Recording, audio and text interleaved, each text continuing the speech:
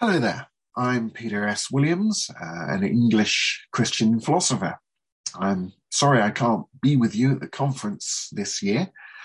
You'll have to make do with this photograph of me in Winchester Cathedral. My website, for those who might want to find out more about my work, can be found at peterswilliams.com. So, to business. My paper is called Is Christianity Childish?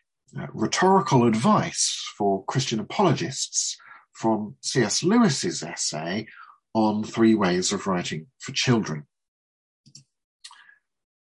I recently published a book called Apologetics in 3D, Essays on Apologetics and Spirituality. This is an approach to apologetics I've been developing that's based in a holistic understanding of spirituality. Everyone has a way of life, a spirituality that includes a worldview. A spirituality is made up of worldview assumptions, that is, the ideas about reality that one believes and or acts upon, combined with attitudes that lead to actions. So we have a 3-part definition or understanding of spirituality. And as I point out in my book, this 3-part understanding of spirituality links with a number of other concepts or sets of concepts in threes. For example, let me particularly draw your attention to the column of classical rhetoric here, also highlighted in the orange. So we have one's assumptions relating to logos, attitudes to pathos, actions to ethos. One's actions reveal one's ethos. Now, Lewis's essay on 3 Ways of Writing for Children, which was first delivered as a talk at the Library Association in 1952, was published posthumously in Of Other Worlds in 1966, can, I think, serve as a resource for thinking about rhetoric in Christian apologetics and the charge that Christianity is childish. Now, as Roy Porter explains, over 200 years ago, the German philosopher Immanuel Kant wrote an essay entitled What is Enlightenment? For Kant, enlightenment was mankind's final coming of age, the emancipation of the human consciousness from an immature state of ignorance and error. Now, while Kant, like many key figures in the Enlightenment, believed in God, some inheritors of the secular strand of the Enlightenment have adapted Kant's metaphor as a rhetorical way of putting peer pressure, or sneer pressure, one might say, on religious believers. For example, at the end of his recent book, Outgrowing God, A Beginner's Guide, British atheist Richard Dawkins makes this appeal. I think we should take our courage in both hands, grow up, and give up on all gods. Don't you? Elsewhere, Dawkins says that religious people have their Bronze Age myths, medieval superstitions, and childish wishful thinking. The association here is between unreliable truth claims and youth. But this is, of course, a false generalization. Young cultures and young people alike can believe many true things. Dawkins himself, I'm sure, believes many true things that Bronze Age people believed and that children believe.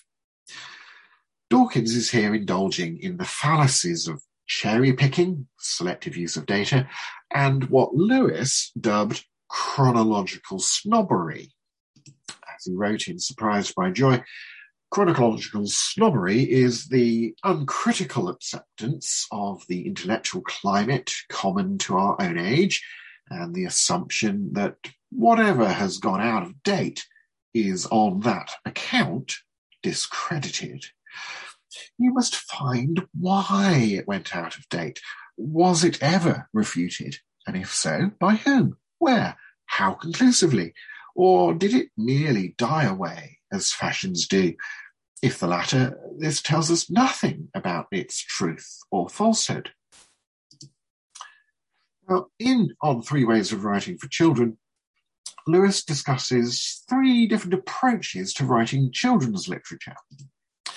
He says, I think there are 3 ways in which those who write for children may approach their work. 2 good ways, and 1 that is generally a bad way. Lewis discusses the bad way first, and the lesson drawn is further illustrated by the second way. And then finally, Lewis defends that particular type of children's story, which is dearest to my own taste, the fantasy or fairy tale, from the charge that it is childish. Now, let's explore how the dialectical moves made by Lewis can inform the rhetoric of Christian apologetics in general and provide a rational response to the accusation that Christianity is childish in particular. Lewis writes that in my own first story, I had described at length what I thought a rather fine high tea given by a hospitable faun to the little girl who was my heroine. A man who has children of his own said, I see how you got to that. If you want to please grown-up readers, you give them sex. So you thought to yourself, that won't do for children. What shall I give them instead? I know, the little blighters like plenty of good eating. In reality, however, I myself like eating and drinking. I put in what I would have liked to read when I was a child and what I still like reading now I am in my 50s. See, Lewis complains that the man conceived writing for children as a special department of giving the public what it wants. And yet, Lewis emphasizes that I myself like eating and drinking, and he still likes reading about that. Now he is in his 50s, just as much as he did when he was a child. In other words, Lewis is rejecting condescension to one's audience.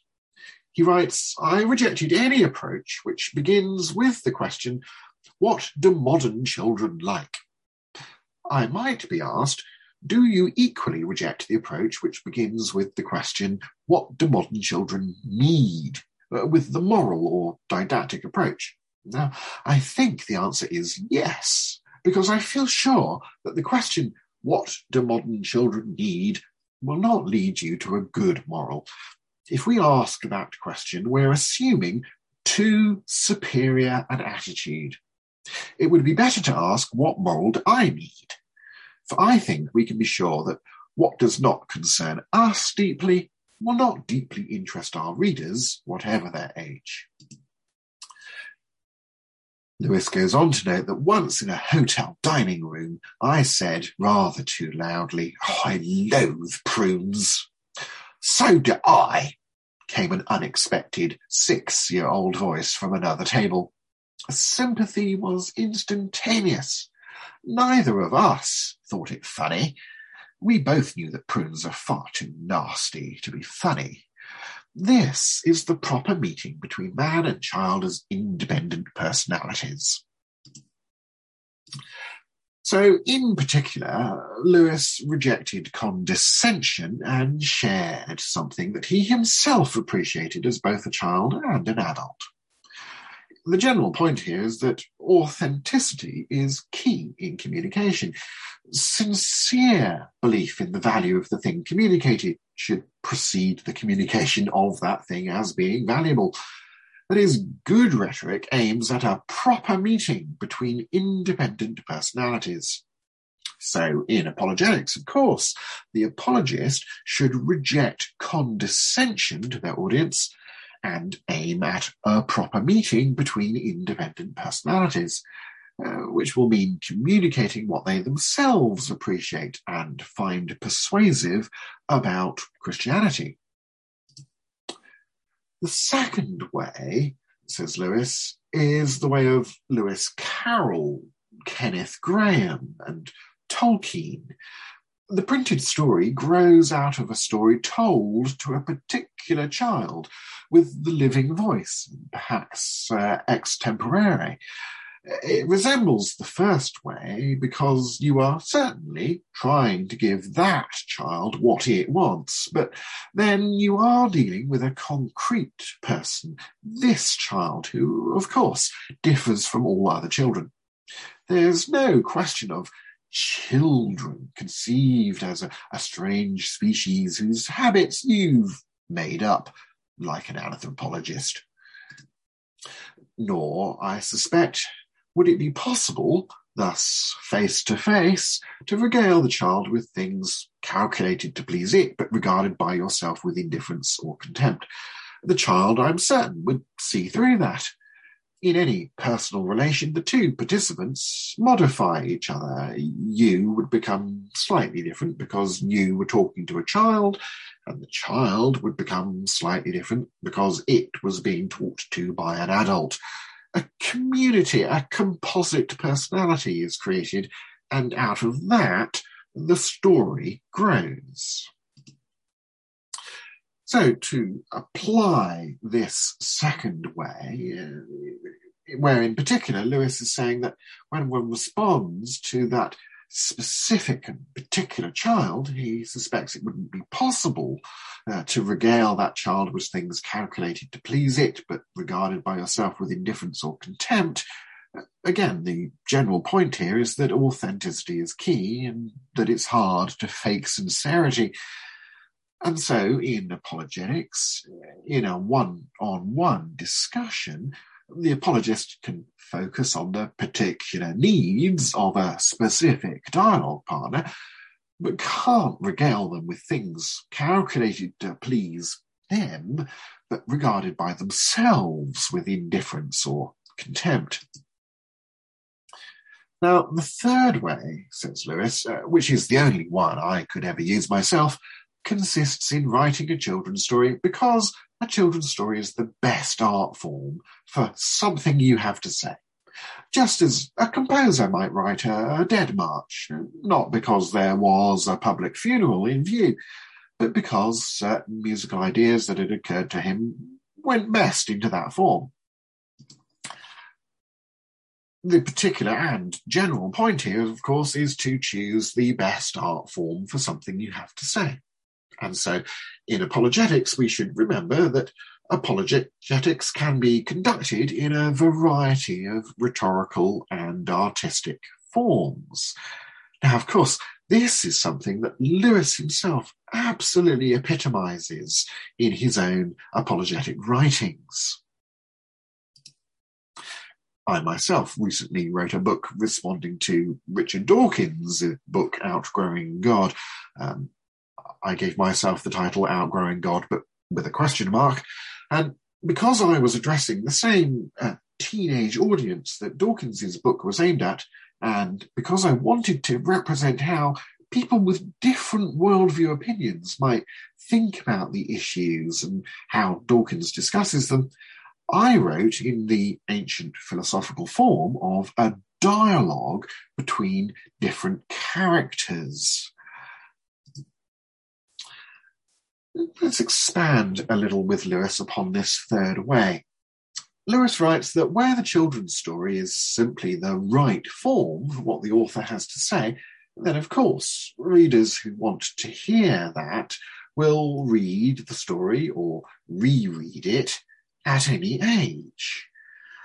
He says, I never met The Wind in the Willows till I was in my late 20s, and I do not think I have enjoyed it any the less on that account. I'm almost inclined to set it up as a canon, that is, a rule, that a children's story which is enjoyed only by children is a bad children's story. This canon seems to me most obviously true of that particular type of children's story which is dearest to my own taste, the fantasy or fairy tale. So here's more lessons from the third way discussed by Lewis.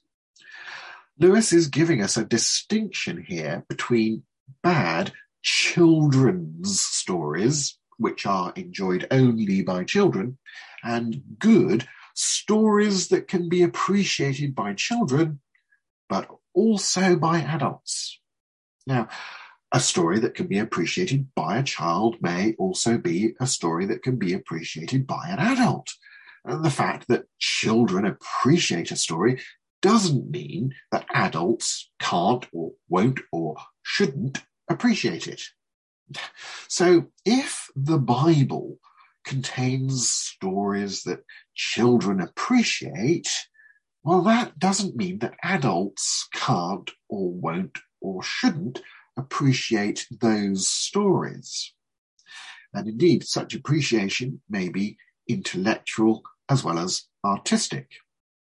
And this is reflected in the fact that one might read the same biblical story in, say, the Usborne Illustrated Children's Bible and in the Apologetics Study Bible. Lewis writes that now the modern critical world uses adult as a term of approval. It is hostile to what it calls nostalgia.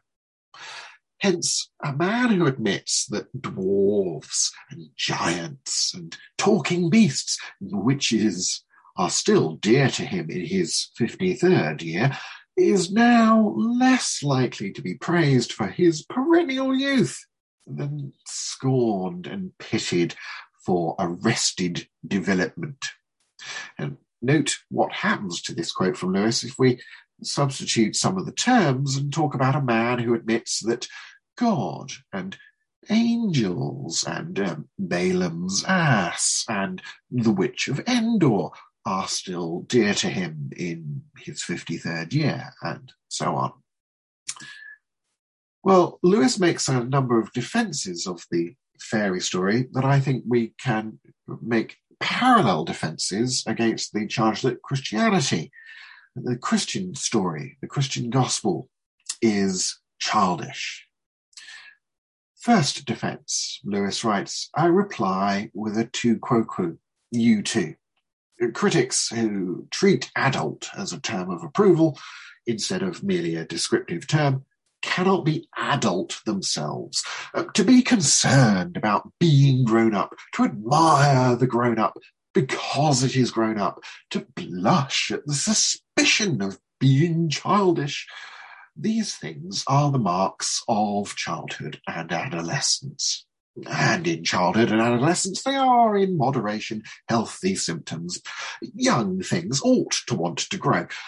But then on into middle life, or even into early manhood, this concern about being adult is a mark of really arrested development.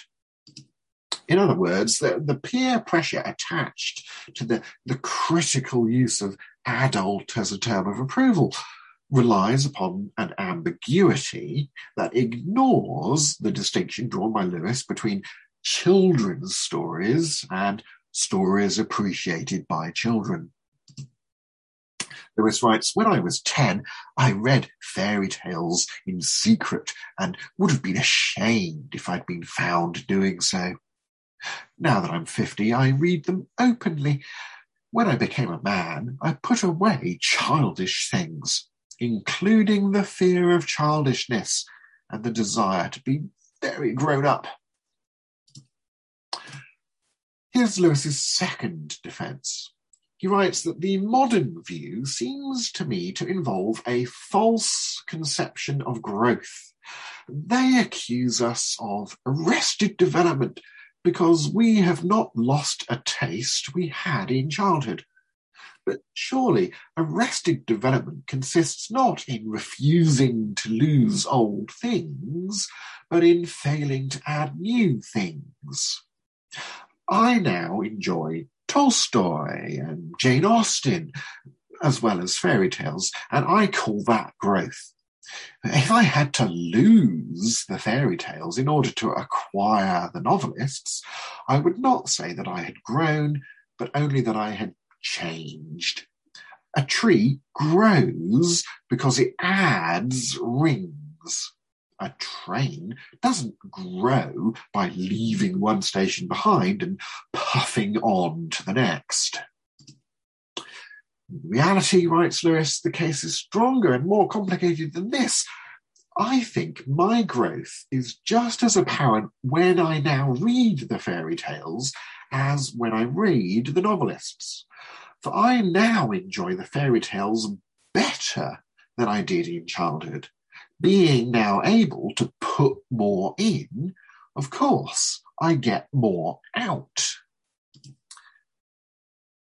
A third defence is made by Lewis, where he notes that the whole association of fairy tale and fantasy with childhood is local and accidental.